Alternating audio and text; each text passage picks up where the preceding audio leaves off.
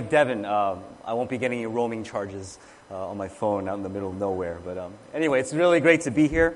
Why don't we bow for a word of prayer? If you can pray for me. I just got back late from our college fall retreat last night, so I'm kind of running on retreat adrenaline here. So you can ask that God would strengthen me and that this word would really strike a chord in us where we are in our place in this ministry. So let's pray together. Lord, we turn to you now, to your holy word. Thank you that in love, that you've given us these scriptures to not just instruct us on the way to live, but to remind us of your unfailing love for us, that we are not alone to figure things out for ourselves in our individual lives, nor are we alone to try to chart these unknown waters as a church. God, we're so thankful for the book of Acts that lays a blueprint for us, what a healthy, spiritually fruit-bearing church looks like. And God, we know that we're in a different time and place, and we look nothing like this, God, but we can learn so much, we can find so much encouragement, and we can be challenged as well to rise above what we may at times sell ourselves short about as far as doing ministry. So, Lord, in this place, God, we're reminded of the gospel that in Jesus there's free forgiveness of sins, that our past has been wiped away, and our present is marked by purpose, and our future is glorious and is guaranteed in eternity with you. But, Lord, in the here and now, you've called our church to live according to the mission of the kingdom of God. But we cannot do that apart from you, Lord. And so through this word, remind us of the vital importance of prayer and move us with conviction and encouragement to pray as you have taught us to. So we thank you so much. Receive our very prayers today and inhabit our worship. And may we live in the boldness that you provide. We pray this in Jesus' name. Amen. Well, the early period of the church in the book of Acts was truly a remarkable anointed time where we see God using his people in a mighty way. As we've been going through this, it's just wonderful to see that God would band together a ragtag group of unworthy men, disciples, and their families to do the glorious work of expanding the kingdom and paving the way for generations of the church to come. And as we're striving to learn from their example, there are a few things we need to realize that what happened in the book of Acts are so much more than just a record of historical events, things that just happen to coincidentally take place with one event leading to the next.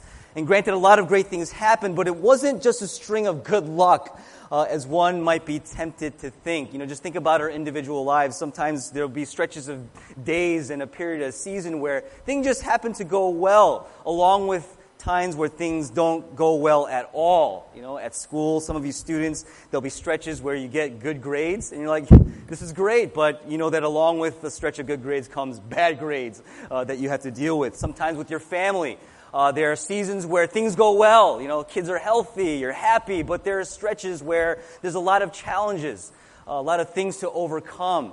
And I loved how our brother Mike talked about parking, because I'm using this as an example, and he's right. Right? Parking in the city is challenging. I have dents on the front and the back of my car to prove, right, that it is a battle to find parking. And there are days where you find spots and you're like, I'm so blessed. You know, I don't have to pray and get on my knees to pray for something like that. And then there are days you don't. And I know that at times you have teams that you root for. I understand that Carson Wentz has been leading the Eagles on a very, very recent winning streak here you're all happy about. Bless up, go for that, you know. But there are times when it's not so, when we don't feel so lucky.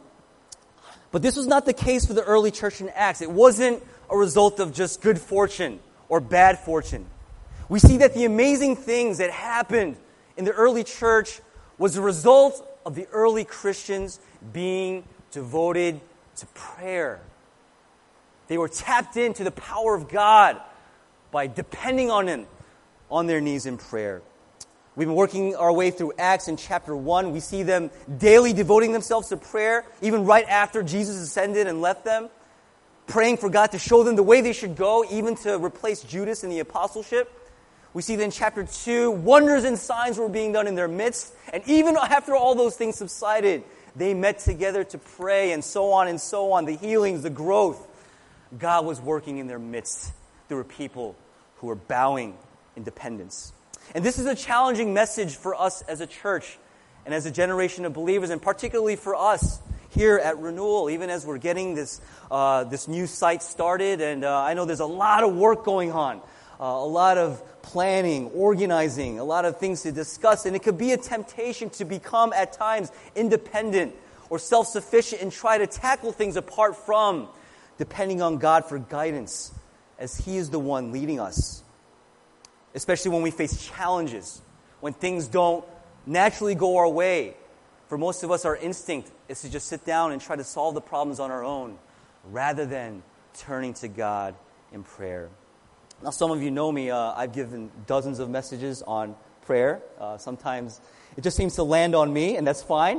It's one of my favorite topics. But for me, it's fitting in that because I know that every time I prepare to talk about prayer, I realize that I'm not perfect in prayer at all. In fact, every time I study prayer and compare my prayer life to what the Scripture teaches, God exposes something in my prayer life every single time that needs to change. Lately, for me, it's been very difficult to not see prayer as something more than just religious duty. You know, Christians, they're supposed to pray, right? Pastors, we're supposed to pray, right? When we hang out with congregants at the dinner table at a restaurant, we're looking around. Who's going to pray for the meal? The leader, the pastor. And they just kind of bow their heads and they don't even ask. They're just waiting for us to pray. And maybe as some of you leading, you get put in that spot too. You know when we're supposed to pray, right? We come into a setting like this. As soon as the music starts playing, the presider asks you to pray for the confession. In between songs, and we're conditioned to know that there are set times to pray in our lives, but what that does for us is that the temptation is to regulate prayer as to just something that's separate from what's connected to what we face on a day-to-day basis. Think about it. When you go through your workday, when you're sitting through class, and when you're dealing with things in your personal life, how connected is your prayer life to the things that you do, the way that you behave, the way you interact with people, and the decisions you make for yourself, for your ministry, and for your family. And at times it can be very, very difficult to do that because for a lot of us who have been in the church for a long time, prayer is something that's very, very obligatory. But as we just said, for the early church in the book of Acts, that was not the case at all. Everything they did, they prayed for. Everything they accomplished, it was done for no other reason than that God was working in their midst through their prayers. They depended on God for absolutely everything.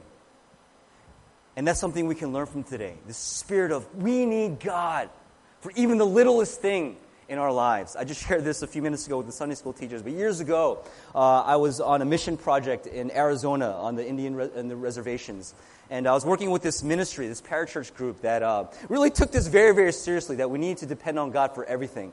And a few minutes ago, I mentioned about roaming charges on the phone, but this was years ago when cell phone service was very weak. And I remember we held a prayer meeting to get 1 bar on our huge Nokia cell phones because it was blank. And I'm not kidding. We sat around, we held hands. We lifted our voices. God, give us 1 bar on our cell phone so we can call the host missionary. I had to hold back my laughter. I was like, are we actually praying for this?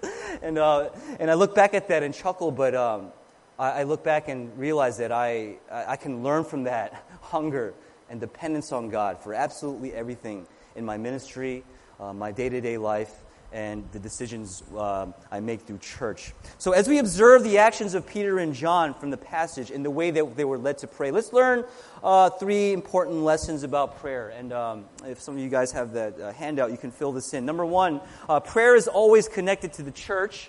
Number 2, prayer is shaped by the Scriptures. And number 3, prayer is driven by mission. Okay, connected to the church, shaped by the Scriptures, and driven by mission. And so as we've been saying for a few weeks now, the importance of the community.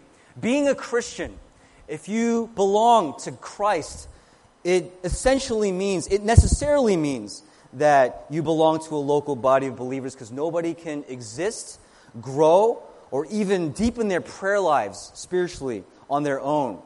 And the local body of believers, as we see in the example here, is where our prayer lives must thrive. So as was set up for us, Peter and John, they had been released from captivity. They were warned, threatened not to preach in Jesus' name, which they were doing openly on the streets just a day earlier. They were caught, they were questioned, and they were strongly threatened.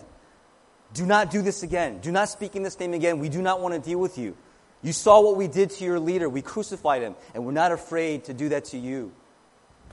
And so this power play goes on. They threaten them even more, and they realize there's nothing much more they can do besides just words and threats because they were so popular with the people.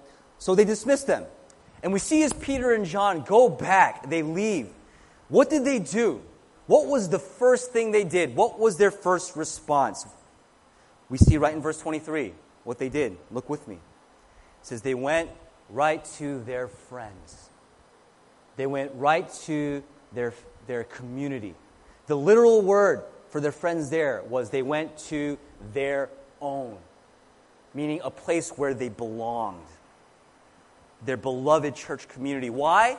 Because it's where they could go and immediately know that they're understood, they're loved, they're supported, especially in times of challenge, difficulty, and persecution. Can I ask you, is this what your church community is like?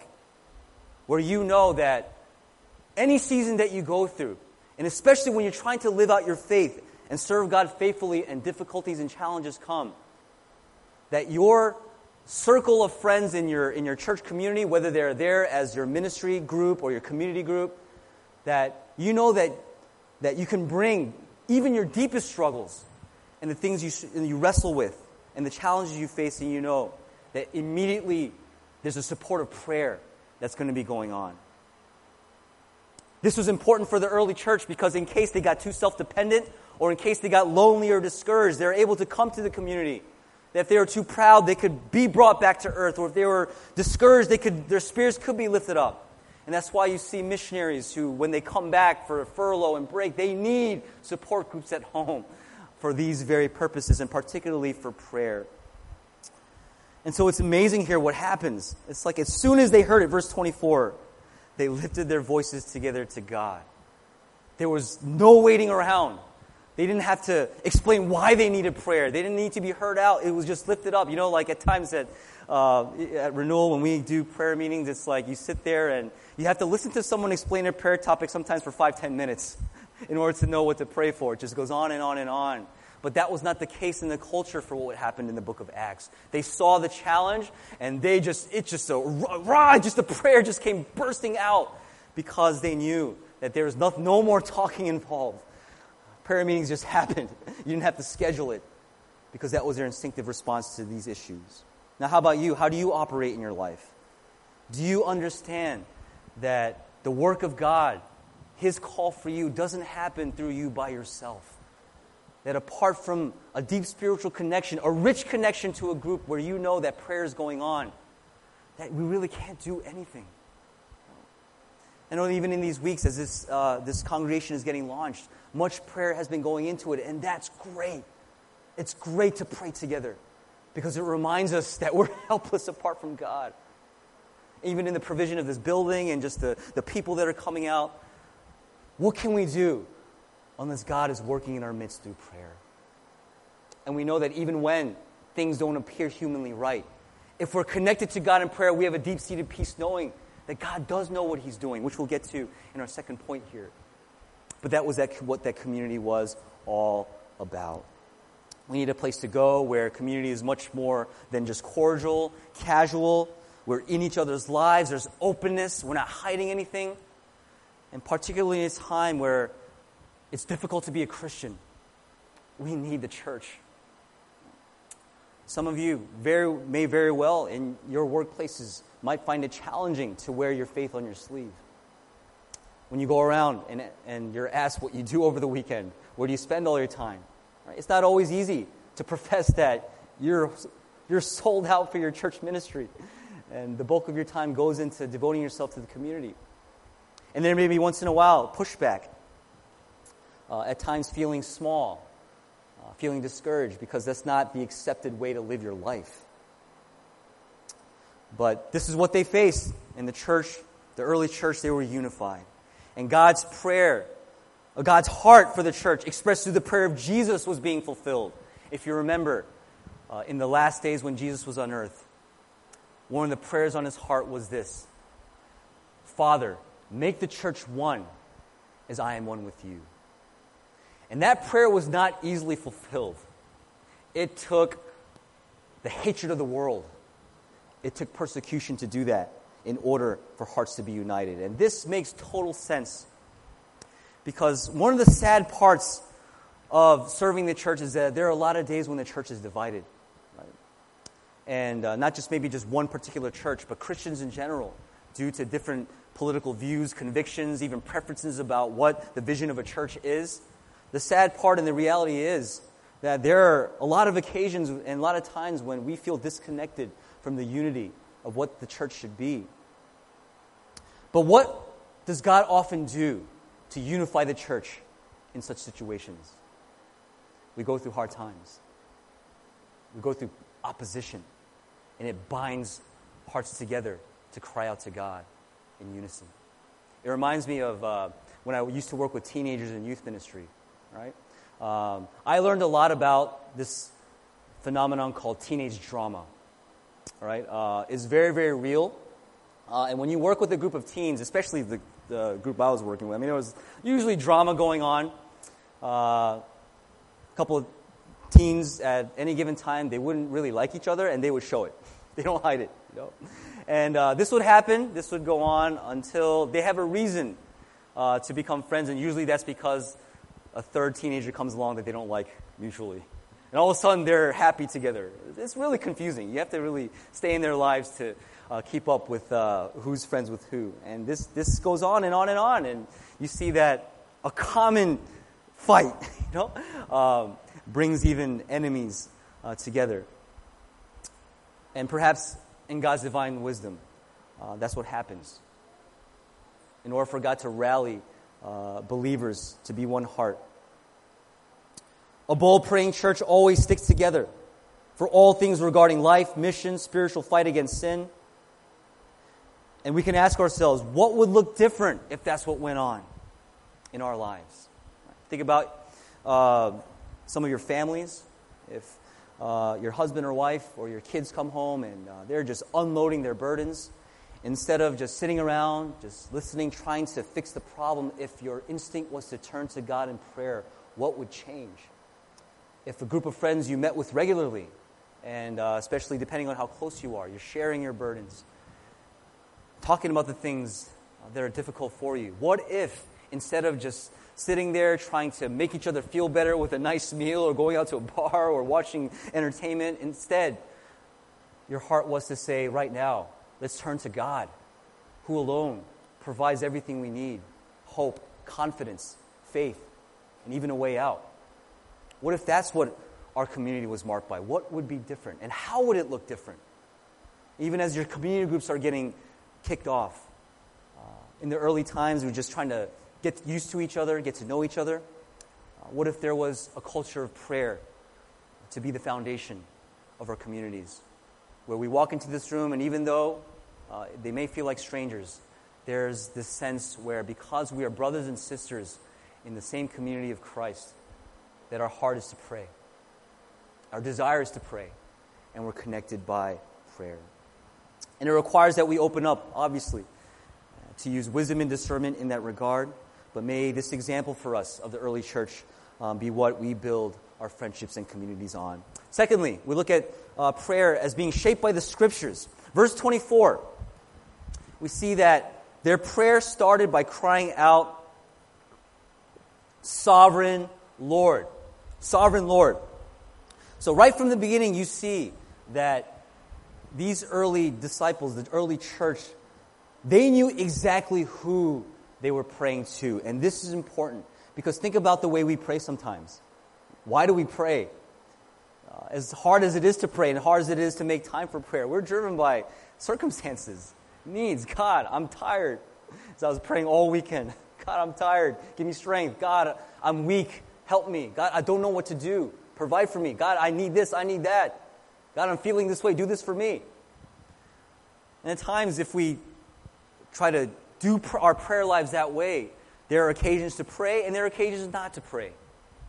But the way we see the early church praying here is much different. They started with God, understanding who they were praying to first, and they said Sovereign Lord, which is the translation for the Greek word despot, which means ruler with absolute authority and control. So they start their prayer off by acknowledging that God was sovereign and in absolute control over all that was happening, holding everything together by the authority and the power of His Word.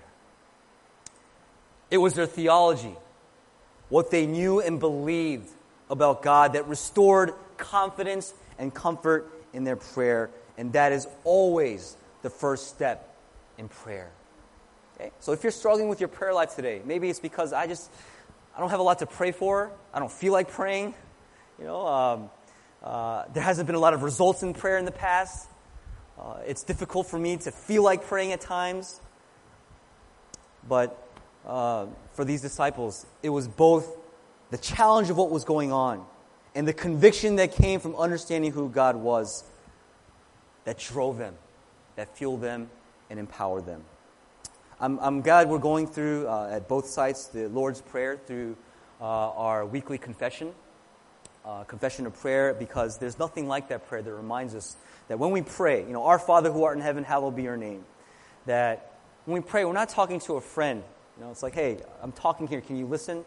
Or a counselor where they're listening and you're trying to spell out your problems and your struggles, yet there's this doubt in the back of your mind whether they really, really understand or can provide the right answers for you. We're not talking to even our mom or dad who may understand or may provide the right answers, but you're fearful that you may not be on the best terms with them at times. But in a prayer like when we say, Our Father in heaven, or Sovereign Lord, we know that we're not talking to a human being. We're talking to the God of the universe. And they go on, Sovereign Lord, who made the heavens and the earth and the sea and everything in them. And so theologically in their minds, they're made this connection that because God created everything, He also controls everything. Maybe just even this week coming up, if you just start your daily prayers with God, you're the creator of everything and you control everything. See how that drives your prayer, whatever you bring to God during that prayer time that day. Just understanding that everything has come about because of God's creative work and that His sovereign control causes creation to function and He sustains your life. See how that empowers your prayer. And they did that. That determined the kind of prayer they prayed as well as the level of boldness. And for them, it was so much more than just prayer being like forcing yourself to think positively or some exercise of meditation. Like so many people, even outside of the church, they make prayer out to be today. It's not that at all. We are in fellowship with and in communion with the very one whose hands and voice spoke creation into being. And not only that, but look beyond now in verse 25 and 26 where we see now that the scriptures shape their prayer. What are they doing here? Right? If you notice in verse 25 and 26, it's in quotations. And so even back then, this is remarkable in that they didn't have printed Bibles back then. It was probably old parchment scrolls that were ripped up, passed on, and a lot of the Old Testament was passed on through word of mouth, so a lot of memorization took place. But it's amazing that in this place of prayer, they would recall to mind Psalm 2, which was exactly what they needed in this circumstance to give them hope and encouragement in prayer. So they said it, they quoted it together. Who through the mouth of our father David, verse 25, why did the Gentiles rage and the peoples plot in vain? The kings of the earth set themselves and the rulers were gathered together against the Lord and against His anointed. This is King David in a messianic psalm, having a vision of what would happen when Jesus came to die for our sins. That here, the kings of the earth and the rulers of the world were raging against the Lord's anointed, but it was all in vain. In fact, the language there is that God's anointed will look at this and laugh because it was in vain. You have no shot. You have no chance against the God of the universe. And he made the connection there, these apostles as they were praying, that this was describing what had just took place in the death and resurrection of Jesus. And they knew that even when the council of religious leaders were bringing threats against them, that too would be in vain. Those threats would fall flat to the ground, and they would be on the victorious side. And that's why they prayed. And it's amazing. These words spoken hundreds of years ago, that they would make that connection right then and there, that what they were facing was just an extension of the opposition, the spiritual battle, the cosmic spiritual battle that was taking place through all of history. And so as far as they were concerned, verse 28, God's hand was mighty and would accomplish everything. And they were so convinced of that, and 2 verses later they said, Lord, stretch out your hand, as mighty as your hand has been for us. You've been with us. Whatever your hand had predestined to take place, now this very hand stretch out and perform the signs and wonders that we need. It came straight from the Word. And we can learn a lot about their example here. I don't know, what kind of challenges do you face in your day-to-day life for being a Christian? You know, maybe you're at a workplace where a lot of people around you are resorting to deceptive ways to get ahead. Maybe in school, you see classmates cheating, cutting corners. You see people compromising their morals to get what they want. And you're sitting there as one who belongs to Christ saying, I can't participate in such actions. And maybe it's a struggle. And it's not easy to always choose what's right. It's not always easy to obey and be faithful to the ways of God, let alone declaring that you're a Christian to ones who may seemingly mock it. I don't know if you've ever been in a situation where someone says something very rude or snarky about Christianity, and you're sitting there struggling with the desire to, or whether you should speak up or not. You know, I know I've been there a couple of times myself. It's not easy. But instead of shrinking back or being fearful or not responding at all, maybe we can take the example of the early church and look to the Word. There's a very, very encouraging passage in John 15, verses 18 and 19, where Jesus is encouraging his disciples, saying, if the world hates you, know that it has hated me first. If you were of the world would love you as its own, but because you are not of the world hates you. No servant is above his master. And we see that they're not alone, and they can expect to get the same treatment. And Jesus, in a different setting, says, but I say to you, love your enemies and pray for those who persecute you. And a word like that can really, really, really raise the level of faith and confidence in what we do for God. What about another situation where you feel defeated and weak in a habitual sin? Maybe it's a sin that's hidden in the dark, right? Whether it's of a sexual nature, in your thought life, an anger issue, or any other kind of addiction that you can't kick. We can easily feel weak, hopeless, and resign ourselves to defeat. Or we can turn to a passage like 2 Corinthians 12, one of my favorite passages, where Paul is talking about how God deals with him in weakness. And he says, but he said to me, my grace is sufficient for you, for my power is made perfect in weakness. Therefore I will boast all the more gladly about my weaknesses, so that the power of Christ may rest on me. And you don't feel deflated and defeated all the time. But we're content even when the most difficult times come. So we turn to the Word, as Peter and John did. And this is really encouraging to think, because I don't know about you, I've read the book of Acts a lot, and it's inspiring to read, but sometimes they strike me as crazy people. They're just going out doing wild things, and this idea of zeal without knowledge, it's a way that definitely we don't want to catch ourselves living by. But we see that they were not crazy people at all. They had amazing theology. Their ministry, their behavior, their hopes were rested on what they believed and knew from the Word. So I encourage you all, and particularly in this season of our church, let's be in the Word. Let's derive confidence, wisdom, spiritual sensitivity, and most importantly, understanding the heart of God through His Word, so that every decision, every meeting, all of our efforts to be a faithful witness where God has placed us will be shaped by what our minds really gain, the wisdom we gain from the very Word of God. We have to be careful that good theology doesn't lead to intellectual pride, which is a very, very big danger. Instead, it's the opposite. It leads to humility and bold prayer, and may that be what marks the prayers of our church. And finally, prayer is driven by mission. By mission. So after quoting Psalm 2, this is their prayer. And now, Lord, having understood that you're sovereign and in control, understanding that we're in this together, look upon their threats and grant to your servants what? Deliverance, safety, death to our enemies, or maybe not death, just kind of delete them, get them out of the way. Sometimes when we have difficult relationships, conflicts, we just want people to disappear, and sometimes we might want that. Did they pray for that? No. They pretty much asked that God would keep them in that situation, and that their heart, their attitude would change. And instead of losing boldness, that they would gain boldness.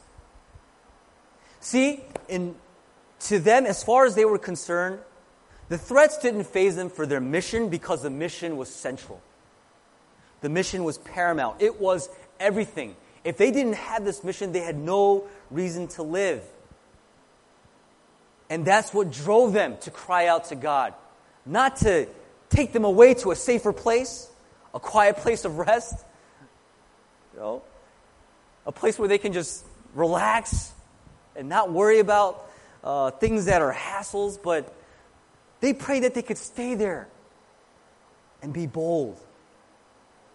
Just as Jesus did, remembering his prayer, not my will but yours be done. And I love just how their prayer is structured here in verse 29 to 30, because what they're basically praying here is this simply: God, you do your work while we do our work. Or they're praying, God, you do your work and help us to do our work, which is a very, very biblically mature way to apply the sovereignty of God, because the temptation is, God, you're sovereign anyway, you're going to do what you want to do anyway, let us just sit back and watch you do it. No. We see that what they understood about God's sovereignty is that as God does his mighty work of stretching out his hand, in verse 30, to perform signs, wonders, performed through the name of your holy servant Jesus, they prayed in verse 29, God, help us to do our part, to continue to speak your word with all boldness. So God, help us to do our part. John Stott, a commentator of this verse, this chapter, says, we have seen the apostles in the council, now we see them in the church. Having been bold in witness, they were equally bold in prayer because the two were connected. It all came hand in hand. And that's what we ought to pray for. It's so easy to just want the problems to just go away. On Friday night at our college retreat, we stayed at a hotel about 2 blocks away from our worship site. And one of the pastors had a really great idea. Make them all walk, all 150 of them, from the worship site. And this was at like midnight. They were all walking together. And the guest speaker and I were sharing a room, and we tried to sleep at a decent hour. And we needed to sleep. But man, right around 1 a.m., man, it was the loudest noise I've ever heard in my life.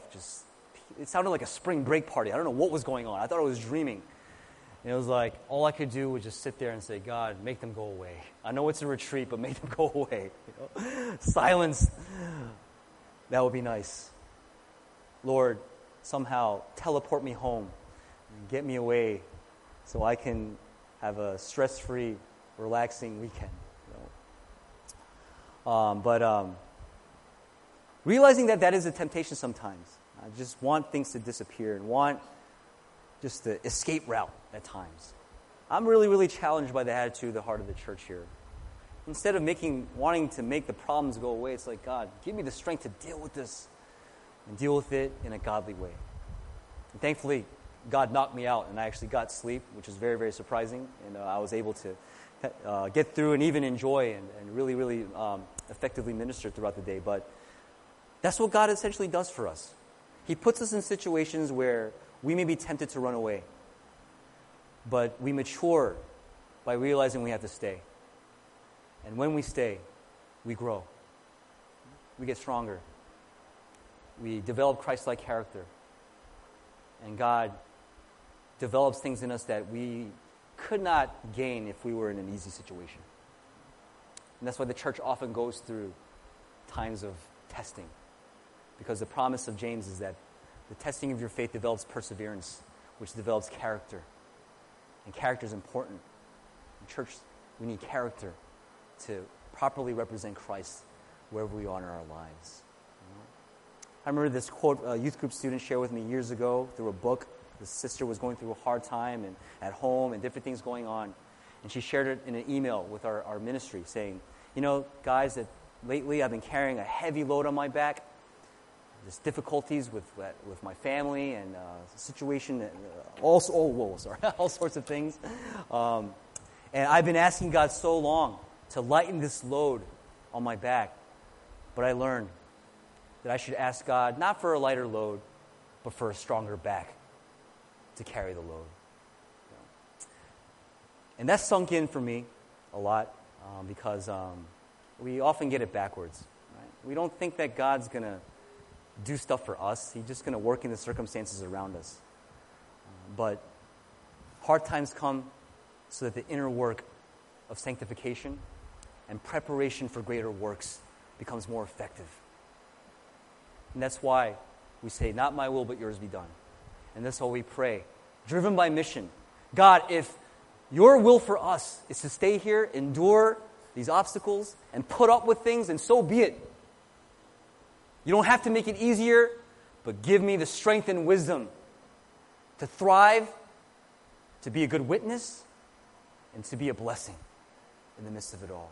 And believe me, I'm learning that over and over and over and over again. To learn to be a lot more mature in the way I view life's hard circumstances, and to pray in a way that honors God, and believe that His will for me and for our church is best. And I don't know better than God.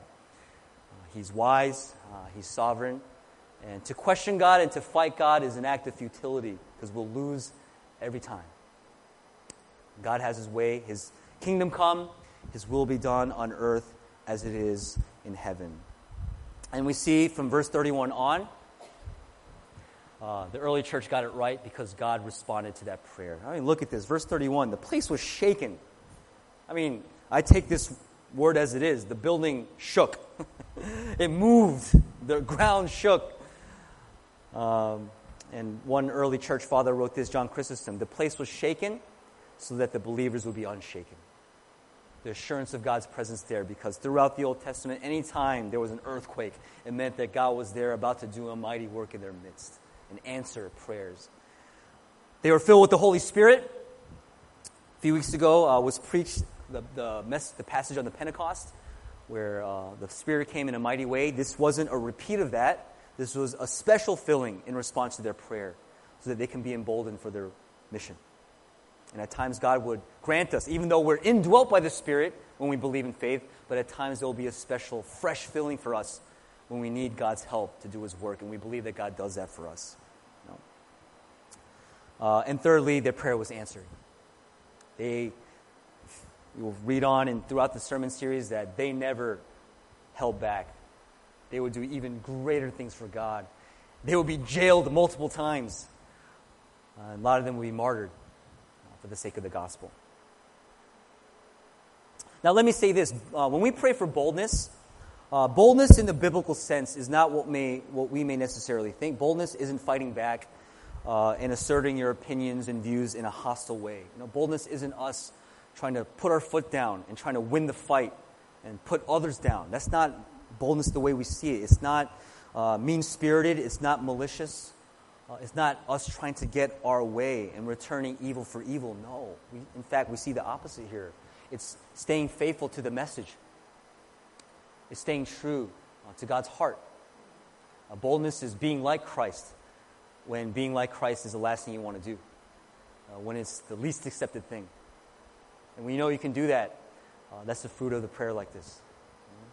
God causing you to stand firm when life gets hard. And so with great power, verse 33, if you jump ahead, they kept going They were generous with one another, all because they stayed faithful to the mission. And I'm so thankful for this new congregation and even some of the new things in RCF back in West Philly. God's doing a lot of things. A couple of our campuses have been really, really growing and putting the leaders in a spot where we have to scramble to figure out what to do with all these students coming out, wanting a community, wanting to learn more about God. And we need a lot of prayer. We've been praying a lot for wisdom. And I see our student leaders growing in the process. And perhaps even here, it's an opportunity for you all to really, really, really grow and understand that without a mission in your life, Christ's mission in your life, there aren't really opportunities to experience answered prayer in the way it's spelled out for us here. If we're living for ourselves, God answers a prayer here and there. It's fine, but it's just a matter of time before what you get isn't what you realize you really want or need. But when prayers are aligned with God's great commission, you see God responding to those prayers, and it's amazing what it does to your faith. It's amazing how you want much more of God's work to be done in your midst. If you happen to be here and you're not a Christian, maybe this could be a message you can relate to, this idea of prayer. I know a lot of unbelievers ask for prayer. A lot of people on social media, whether they believe in God or not, they'll post things like prayers lifted up for the hurting and the unfortunate. And despite what they may believe or not about prayer, some people really look at prayer as something that has power, despite their lack of knowledge of what's behind that power. But what we read in this passage here, and if you're hearing this sermon for the first time and hearing about the gospel for the first time, is that we believe in a God who's in control of all things. We don't pray in vain. We don't pray in vain hope that things will work out in our favor. We pray to a God that we believe whose will and work will be done with or without us. And we believe that will is best. And whether what we humanly want gets fulfilled or not, we're at peace believing that God in His great authority, love, and wisdom will bring us to where we belong.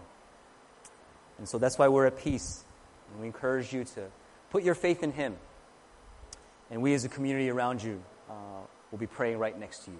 And anyone who's struggling with prayer, here as well. Maybe you can be reminded today that there's a God who does have the power and the love and the willingness to listen and act, because it's all for Him. And when we live for Him, we experience that firsthand. What does this mean for us practically? Obviously, mission, mutual care, reaching out to one another, those are very, very important things. But maybe one thing we can immediately put into practice here is just having a regular practice of praying for one another. And this is something I requested last week at West Philly is please pray for the leadership, particularly the leadership, the session, our brothers meeting together. I know Sam, Tim, Joe, and Juan, they're meeting faithfully together, just planning, really deciding what's best for the future direction of the church. We can't just sit back and expect them to come up with all the right answers unless we're praying for them. Praying for God's hand upon them, to empower them, lead them so that we can follow them as they're following after Christ. Pray for whoever's up here preaching week by week, because giving a sermon requires a lot of energy, time, and preparation. Sometimes we may think that Dwight, Luke just come up and the sermon just pop out of thin air. No, there's hours of reading, studying, thinking, planning, editing. Some Sundays right to the last minute. The work of preaching is a spiritual ministry, and coming here requires a prepared heart, but the Spirit who works through the Word. Right? So it's not a speech, it's not a presentation. It's the voice of God, the ministry of the Word.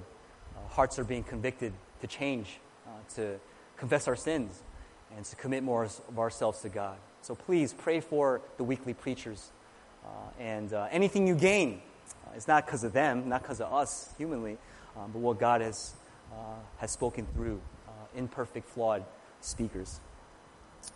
Pray for your community group leaders, giving up their time, just like you. Weeknights are nights to look forward to rest, but the preparation, finding a place to host, going through the discussion, that's work. But can we all be in support of one another so that our community group meetings, our spiritual ministries as well. We know that people need community. A lot of people come to CGs lonely, feeling disconnected from God and from the church, from people. Some people drive to community groups really desperately wanting just to be noticed, to be prayed for. And you never know how someone's life can change in one Bible study. So please pray for that. And pray that the leader can lead the discussion in a way that's encouraging, that's in line with the Word, and can lead a very, very meaningful prayer time. And all the eating, all that stuff, all the fun stuff, the fellowship that takes place will be what we heard before. Just a practice of our fellowship with God, where hearts are being built up. At the end of the day, again, we can do nothing apart from God. John 15 reminds us that He is the vine, we are the branches. If we remain in Him and He remains in us, we will bear much fruit. And then we never forget that apart from Him, we can do no good thing.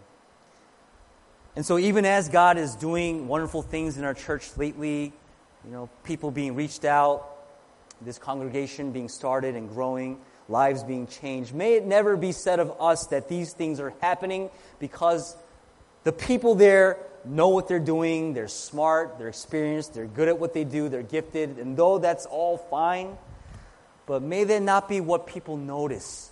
May what really sticks out, may it be said of us, and as God looks upon us from heaven above, that what really is communicated by the way we do church is that we know how to pray. And just by walking in here, people sense that it's God working through this church because we're constantly depending on Him. We're desperate for Him. We know Him. God knows us. He loves us. And God chooses, by His appointed means, to bring salvation to the city, to the world, to the ends of the earth, as His saints get on their knees and they pray. May we truly ignite a gospel-spreading movement as we pray without ceasing, with right theology, praying together, and with His mission on our hearts. I'll just end by reading you this quote from Darrell Bach. He wrote a very meaningful commentary on the book of Acts. In sum, this prayer is an expression of complete dependence on God, a recognition of His sovereignty, a call for God's justice and oversight in the midst of opposition, for an enablement for mission, and for the working of His power to show that God is behind the preaching of the name of Jesus and healing and signs. It is a mark of success for the community that in preaching the Word, its members have walked the path of Jesus and have suffered rejection. The reliance on God, the resting in God's justice, the willingness to suffer persecution, the desire to preach Jesus, and the call to God to show Himself, all are signs of a healthy community. The presence of rejection and opposition is not a surprise, nor is it sought out, but suffering is embraced when it comes from God. And friends, turning to God leads to boldness. Would you bow with me in prayer?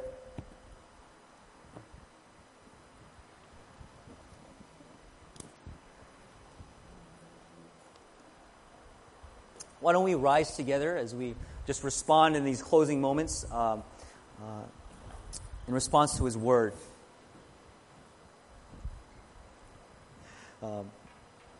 Maybe right now, without making this prayer topic too complicated, maybe we can search our hearts and, especially if we're struggling to pray, whether you in your individual life or you're struggling to pray with people, with your family, with your friends, the people you live with, the people you regularly see. What is it that makes your heart to pray? Are you so focused on the reason you have to pray, the need, the petition? Or are you driven by the revelation of who God is in His Word, His mission, and the fact that we're all in this together? Maybe there's a disconnect, and maybe there's a discrepancy there. And I'll allow you now for a minute to bring that before God. Maybe in a moment of confession and repentance and turning. Say, Lord, would you change my mindset, change my heart attitude according to what this Word says to me? So let's pray for a few minutes and lift up our prayers to the Lord.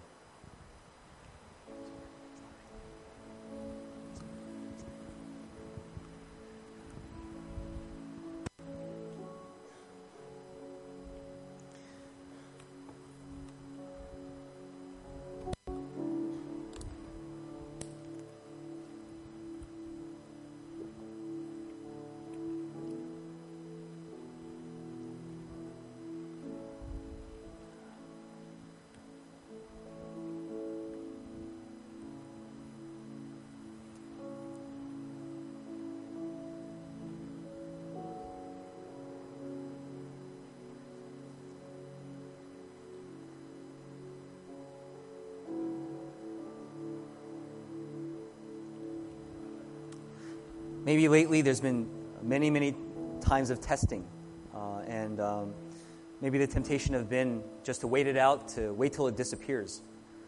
Maybe you've been asking God for easier circumstances, whether for your life or for this church. But what Acts points us to is the fact that God uses those very challenges to strengthen our prayer life, to band our hearts together so that we gain wisdom, we gain humility, we grow closer to the heart of God. And in some miraculous way, that even in these very, very challenging times, sometimes even when we don't know what we're doing, that God's using that to win people for His glory, because we're not flaunting ourselves. We're pointing people to the one who holds all things together in His sovereignty and who loves us dearly.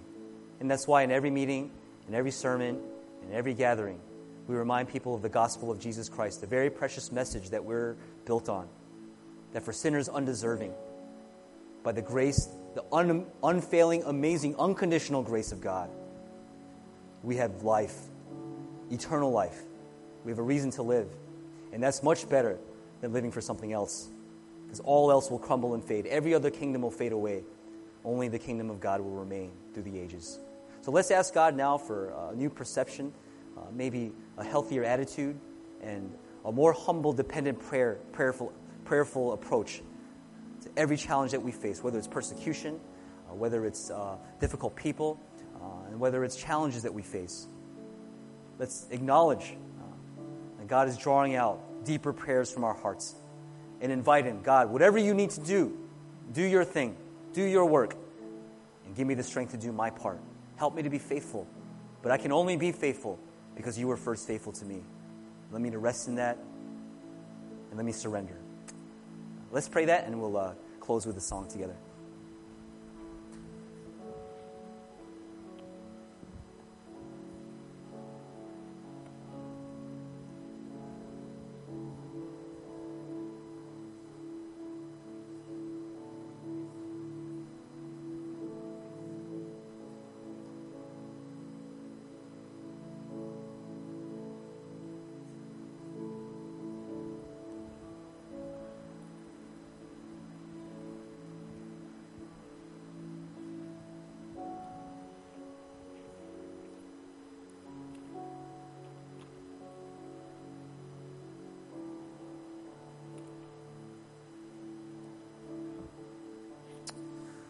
Our great God, thank you that indeed you are the sovereign Lord. You are seated on your throne. And in your great saving work, God, you took us from our own grave. You brought us to life. You made us alive in Christ, and now you've elevated us. You've seated us with you in the heavenly places. And God, we are one with you. And that is grace beyond amazing. And thank you that that is a story for every single one of us. And any time our lives start to lose its joy and excitement, Lord, remind us of what a great miracle it is that we will belong to the one who is so holy and so far removed from us, yet loves us so deeply, despite the ways we continue to fail and be stubborn and turn away. And God, having understood that now, Lord, we find such strength to pray prayers that are in line with this great work you've done for us. God, I pray for this congregation, Lord, that they would never, ever forget the gospel. They will never, ever forget your amazing mercies. Knowing that because you are this good, you love to listen to our prayers, and it's your heart to work through our prayers. So may we pray without ceasing, because we know we're nothing, we're helpless, and we're absolutely dependent on you. I pray for the leaders of the church. May they follow Christ as the church follows them. May they point all of us to the one who knows what he's doing, because you are wise, and this is your church ultimately. And God, give us all boldness, even in the midst of challenges, especially when our faith is tested, to believe that you're using all these things to perfect the image of Christ in us and to deepen our prayer life. And may we not run away. May we not pray for comfort or an easy way out. May we ask for strength. May we pray for stronger backs. May we pray for greater stamina, endurance, so that we can reach greater heights, run greater distances for the glory of our God. All for your name's sake. Receive our worship and prayer. In Jesus' name we pray. Amen. Let's sing in response.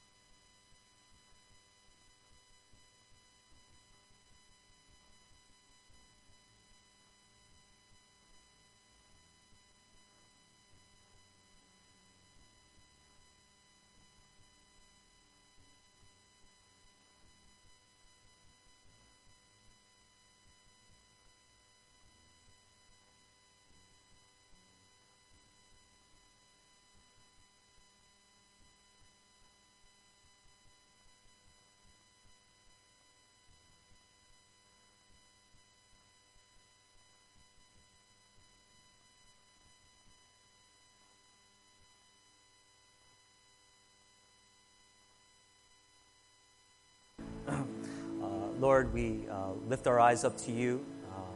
All these things we know because they're not made up, but it's in your word. And the scriptures are life to us. They shape our prayers. They remind us what you're all about. And we want to be faithful, but that's so hard to do. So give us strength. Give us your wisdom. Give us your love. Give us your guidance. And lead us to where you would call us to go. We can't get there ourselves. We simply walk in the footsteps of Jesus Christ every day of our lives until the enemy runs and the victory is won. All your promises are fulfilled and will be in eternal glory forever.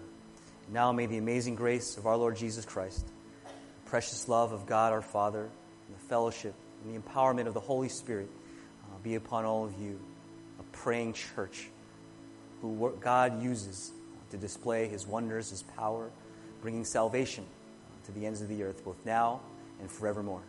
Amen. All right.